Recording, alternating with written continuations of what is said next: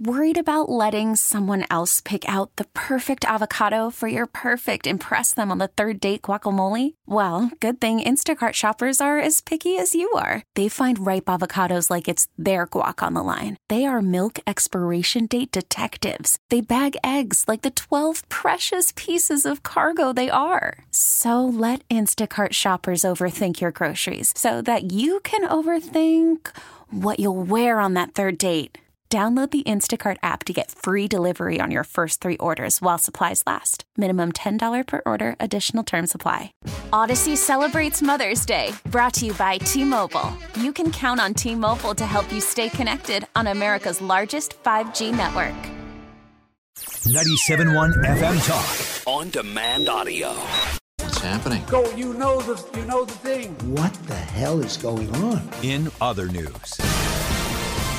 That was Beyoncé's new country song, Texas Hold'em, and it is causing a little bit of controversy already. Surprise, surprise. A country music radio station in Oklahoma came under fire for rejecting a fan's request to play that song.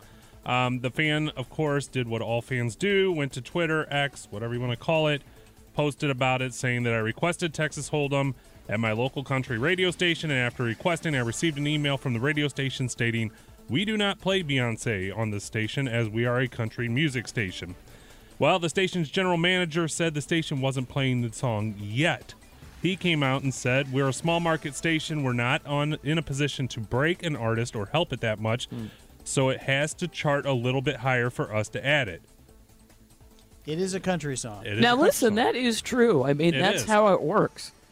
Yeah, I don't think people realize how they choose the rotation at music stations. I don't think it's not the DJ who's standing there making a decision. Right. Right. It is pre-programmed, and they do, especially in those smaller markets, wait for it to hit before they put it on. I mean, that's just the nature of that business. Yeah, and I can guarantee they'll end up playing it. Of course.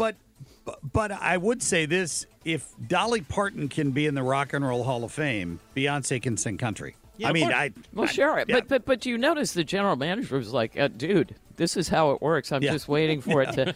If you're in New York, if you're in a large market and you want to put that on, that's how it starts. Well, she won't keep up with Taylor Swift, so this is what she's doing to try to maybe win some awards. Go country. Oh, there you go. Try to get an album of the year or something. Mark, Cher's up for nomination this year in the Rock and Roll Hall of Fame. Okay. Well, I think she probably deserves it more than Dolly did, to be honest with you. Cher actually sang on a lot of 60s backup hits that were rock and roll. Right. Under the term If I could turn back time, I don't know. What do you think? Well, that was much If she could turn back time. Anyway, go ahead. If you are looking to get your Valentine's Day dinner delivered tonight, you may be in trouble. A strike among thousands of drivers for Uber, Lyft, and DoorDash has been planned for today in a Valentine's Day demonstration to protest low pay and unsafe work conditions.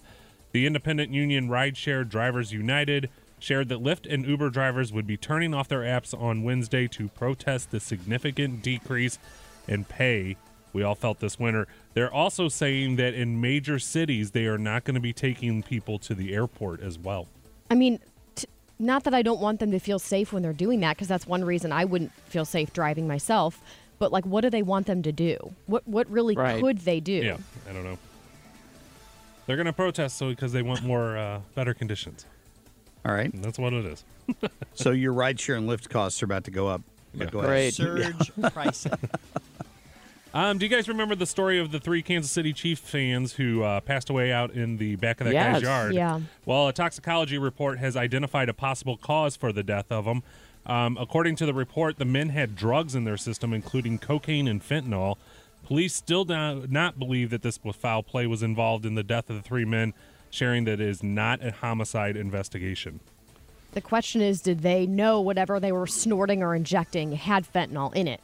Yeah, that's true. Or was it laced? I read one article that said that the homeowner his nickname with these guys was the pharmacist. So I don't know if that means anything in terms of. He wasn't even home. Well, he was home. He was inside, passed out. Sleeping, yeah. For 2 days.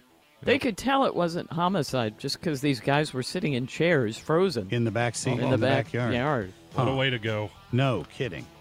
Wow. All right. Thank you, Ethan. Yep. Get more at 971talk.com. Odyssey celebrates Mother's Day, brought to you by T-Mobile. You can count on T-Mobile to help you stay connected on America's largest 5G network. Hey, Rob Bradford here. I have set out on a mission with my good friends at FanDuel to prove what I have known for some time. Baseball isn't boring. Now I have a daily podcast to prove it with some of the most notable people in the baseball world, screaming baseball isn't boring from the mountaintops, or at least agreeing to come on our show. Players, managers, GMs, and yes, even the commissioner of baseball, Rob Manfred. It has been a constant wave of baseball's most powerful voices. So join the revolution. Subscribe and soak in Baseball Isn't Boring. Listen on your Odyssey app or wherever you get your podcasts. You'll be glad you did.